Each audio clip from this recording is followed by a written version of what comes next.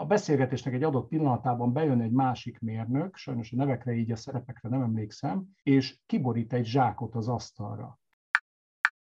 Egyébként elsőre bugyutának, bocsánat, hülyének tűnő kérdéseket pontosan ilyen kötöttségektől mentesen lehet föltenni.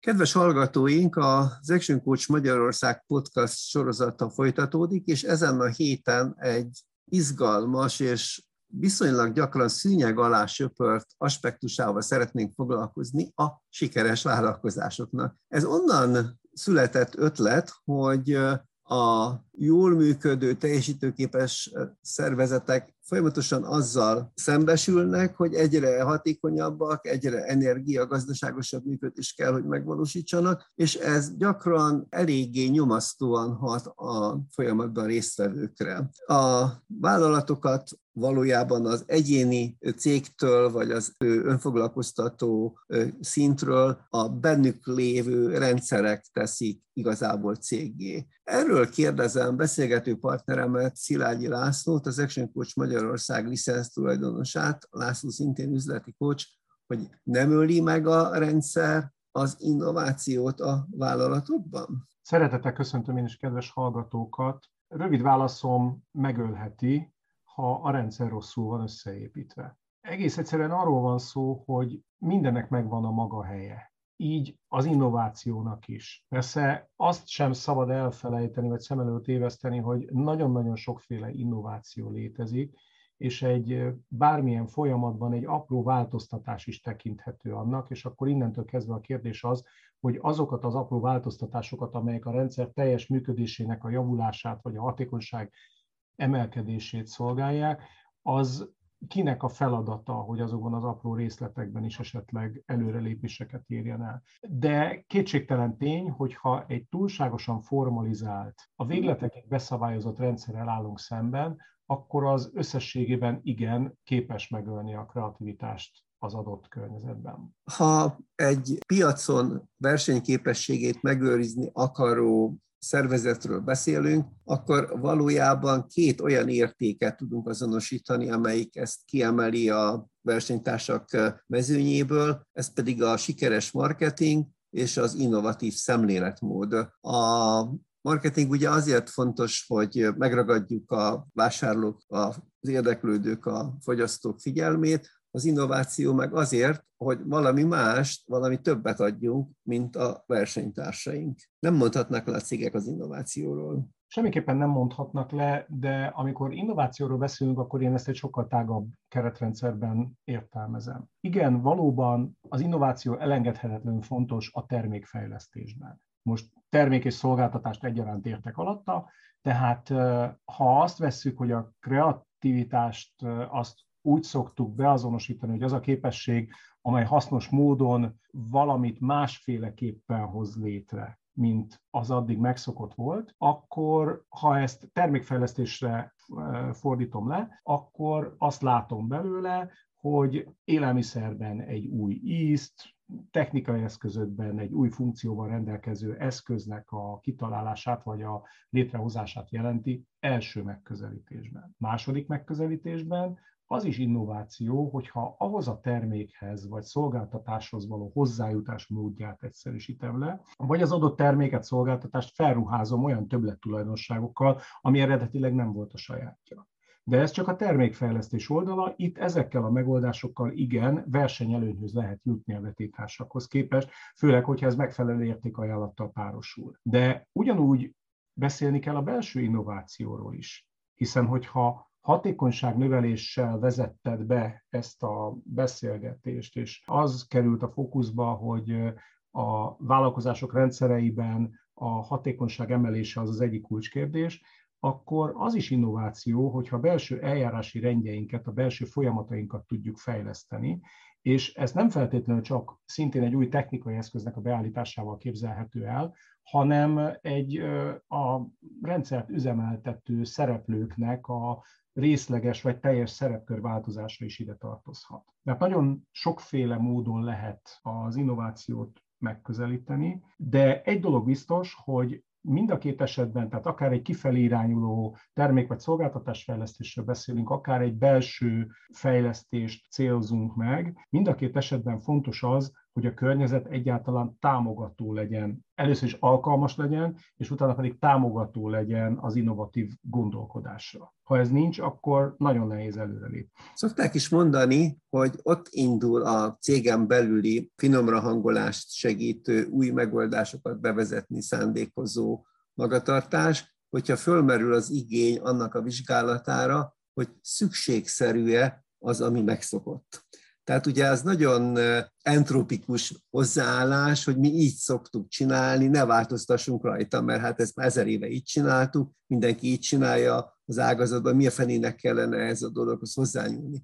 Tehát mindaddig, amíg ez a komfortzónás stílus, a cég jellemző viselkedésmódja, ez a része a szervezeti kultúrának, vagy ez a fő szervezeti kultúra, addig ott eléggé könnyen kiszáradhat, meghalhat a kreativitás. Ehhez gyakorlatilag nem lehet mást hozzátenni, mint hogy igen, ez így van. Tehát ezzel mindenképpen számolni kell akkor, amikor rendszerekről beszélünk.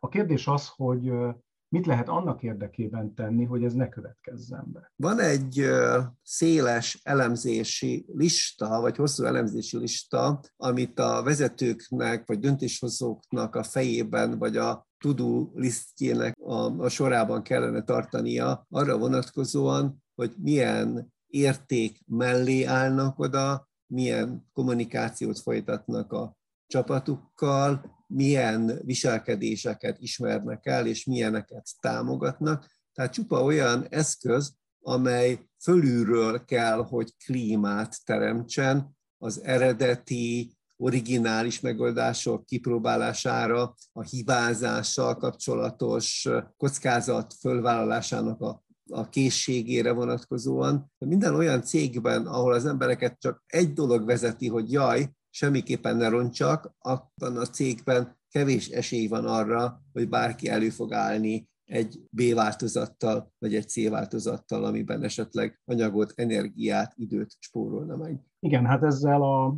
két innovációt, vagy egyáltalán az innovatív gondolkodást, vagy tágabban véve a kreatív gondolkodásnak a gátló tényezői közül az egyiket meg is említettük. Ez a támogató környezetnek a hiánya. Tehát amikor ugye a dolgozó biztosra akar menni, csak a tutit akarja húzni, tehát hogy jaj, csak ne hibázzak, és megpróbál tényleg csak ilyen kötelező lépéseket tenni. Az már egy másik kérdés egyébként, hogy miután a coachingnak azért nagyon sokszor komoly párhuzamai vannak a sporttal. Most szeretnék szintén egy sportbeli példát hozni, nevezetesen kedvenc sportágamból, a teniszből. A tenisznél az a gondolkodás, hogy jaj, csak ne hibázzak, az előbb-utóbb hibához fog vezetni. Mert hogy a tapasztalatok szerint annyira megköti a gondolkodást, és annyira lelimitálja az adott játékos a saját mozgásterét, hogy ennek óhatatlanul hiba lesz a vége. És egyébként, hogyha egy picit tágabban nézzük a dolgot, vagy visszatérünk a cégvilágba, akkor valahol ugyanez van, mert ha valaki állandóan a tutira megy, akkor előbb-utóbb az megszokáshoz vezethet. A megszokás az figyelem, koncentráció csökkenést eredményez egy bizonyos idő után, és akkor egyébként ott is bekövetkezhetnek a hibák. Tehát ez sem annyira egyértelmű egyébként. Persze nem akarom a dolgot elvinni szélsőségesen a van rajta sapka, vagy nincs rajta sapka című történethez, mert ennek egyébként valahol ez a vége, hogy szegény dolgozón előbb-utóbb valamiért mégiscsak csattan az ostor, akár kreatívan gondolkozik, akkor azért, ha pedig nem csinál semmit, csak ül egy helyben, és tényleg kötelező feladatokat lát el, akkor azért. De ugye azt mondtam, hogy te most előhoztad az két ok közül, az két jellemző ok közül az egyiket, amivel az innovációt meg lehet ölni, a másik pedig a vezetői sükettség. Tehát talán sokan találkoztak már azzal a példával, amikor egy tulajdonos vagy egy vállalati vezető azt mondta, hogy én nagyon-nagyon nyitott vagyok az alulról jövő kezdeményezésekre és az ötletekre, nézzétek meg, oda is kitettem egy ötletládát. És amikor megkérdezik tőle, hogy mikor nyitottad ki utoljára, akkor a homlokára csap, és eszébe jut, hogy ebben az évben még bizony nem. Mert ugye ennek előbb-utóbb azért híre megy, a dolgozóknak feltűnik. Tehát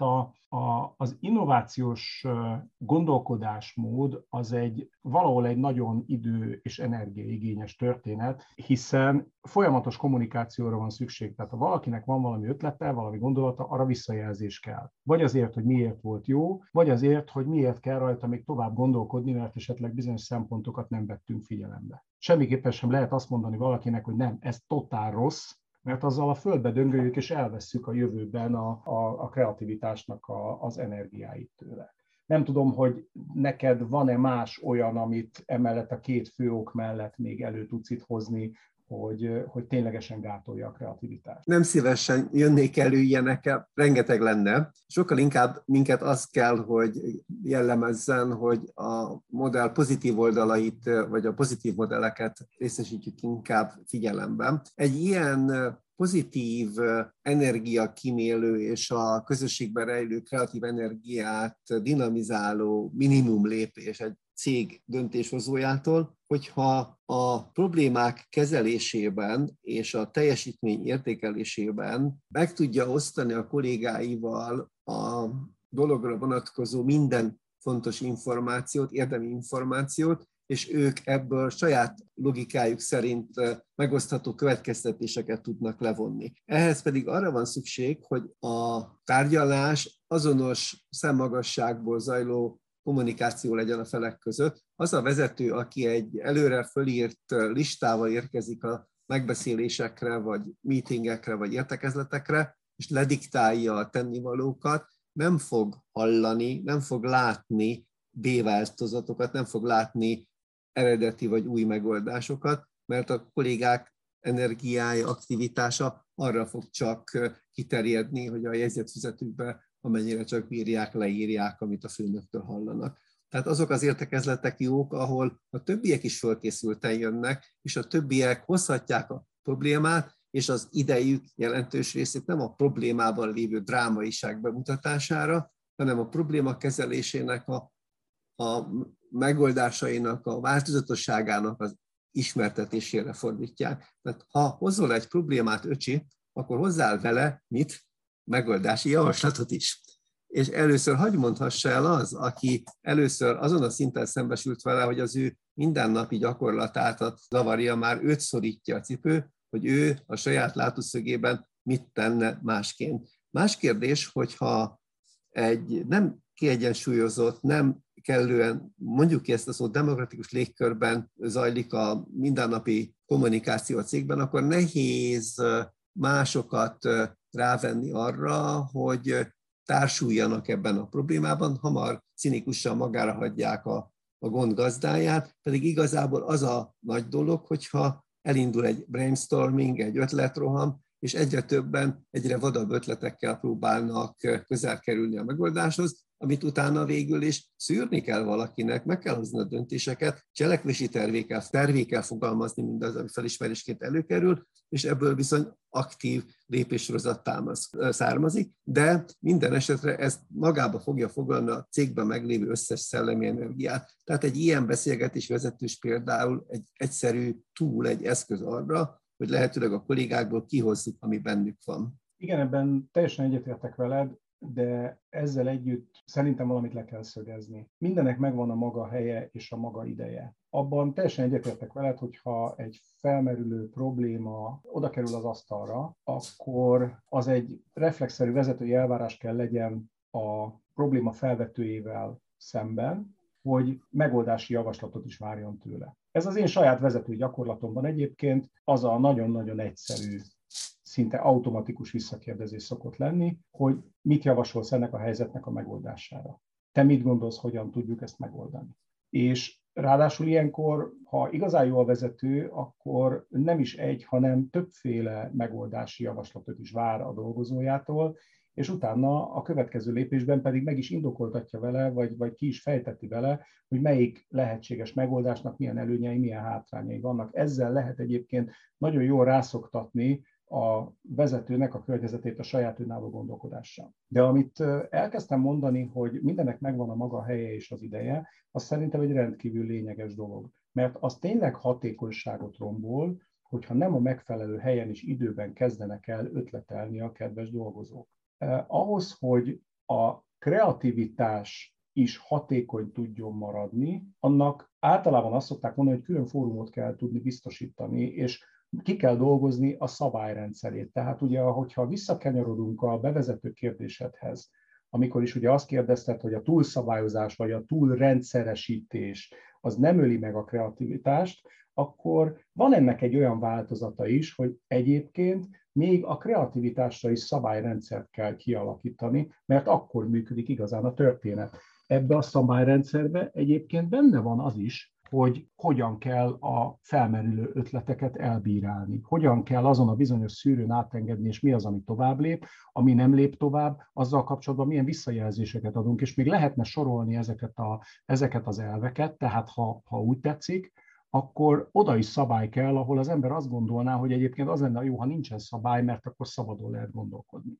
Tehát ez egy ilyen nagyon paradox megközelítés, de szerintem érdemes rajta elgondolkozni. És aztán van egy másik dolog, amit pedig nem szabad elfelejteni, mert idáig arról beszélgettünk, amikor szabadon jön a gondolat. És van a másik eset, amikor meg kényszer van. És erre talán a legjobb példa, és nekem az egyik kedvenc filmélményem, nem tudom, hogy a hallgatóság közül hány embernek van meg, az Apollo 13-nak a története. Ugye ez a bizonyos Houston baj van című nagyon elhíresült mondat. Amikor jelzik, hogy nagyon nagy probléma van, és a filmben a jelenet szerint összegyűlnek a mérnökök, és elkezdenek gondolkozni, hogy mi lenne, ha ezt csinálnánk, mi lenne, ha azt csinálnánk, és a beszélgetésnek egy adott pillanatában bejön egy másik mérnök, sajnos a nevekre így, a szerepekre nem emlékszem, és kiborít egy zsákot az asztalra. És azt mondja az ott szabadon ötletelő mérnököknek, meg technikusoknak, hogy gyerekek, ők fönt vannak nem tudom hány száz kilométerre a földfelszín fölött. Tehát ott vannak fönt néhány száz kilométer magasan az űrben, és ez van náluk. Ebből kell megoldani. Nincs pótalkatrész, nincs külső segítség, nincsen semmi, ebből főzünk, amink van. És egyébként nagyon érdekes, hogy ugyanúgy, ahogy egyik oldalon a szabadon szárnyaló kreativitás is őrült értékeket tud létrehozni, a másik oldalon pedig a kényszer tényleg, mint ahogy a mondás mondja, iszonyatosan nagy úr, és amikor felismerjük, hogy zsákutcában vagyunk és be vagyunk szorulva, akkor nagyon sok esetben olyan új megoldásokhoz lehet jutni, amire az ember egyébként egy normális szabad pillanatában nem is nagyon gondolt volna. Ilyen elgondolkodható üzenete van ennek a dolognak. Amit én még hozzáteszek, az a nyomás. Tehát, hogy a helyzetből eredő nyomás, ez erősíti a gondolkodási fókuszt. Tehát, ha nincs kellő feszültség abban a szituációban, akkor lehet, hogy ellazulunk, és nem vagyunk annyira összeszedettek, és az is nagyon fontos ebből a szempontból. Amit talán még a rendszer és a kreativitás kapcsolatáról tudni illik, az az, hogy ma már nagyon gyakran nem terméket vagy szolgáltatást adunk el, hanem megoldásokat.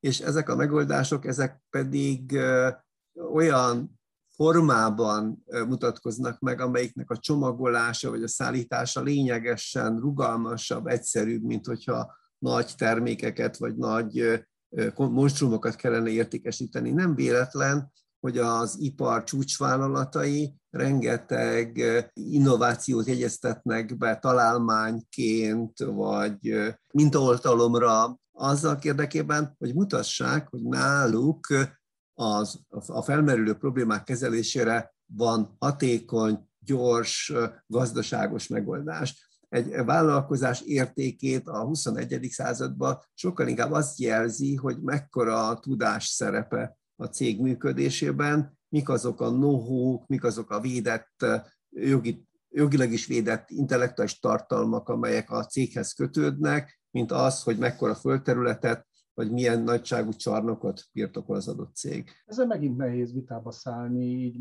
meg sem kísérlem. Ez igen, ez természetesen ez így van. Az egy nagyon érdekes velejárója a világunknak, hogy kiindulva abból, hogy nem tudjuk azt, amit nem tudunk, nagyon nehéz meghatározni, hogy bármely területen az innovációnak az iránya és a változásoknak a mértéke az mekkora lesz. Gondolok itt arra, hogy egy adott kornak a technikai, technológiai fejlettségi szintje egyben ugye a korlátokat is jelenti egészen addig, amíg azokat a korlátokat át nem törő új megoldásokat nem dolgoznak ki, ami teljesen új dimenziókat nyithat az adott terület előtt. És nagyon érdekes, hogy akár egészen egyszerűnek mondható eszközöknél is, nekem erre a kedvenc példám egyébként a mobiltelefon, ami a 90-es években arra volt alkalmas, hogy fölhívjunk vele valakit, és már nagy biztonsággal lehetett egyszerű, sima szöveges üzenetet küldeni, ha jól emlékszem, 160 karakterrel. Majd valakinek egyszer csak eszébe jutott, hogy ebbe az eszközbe tegyünk bele egy másik funkciót,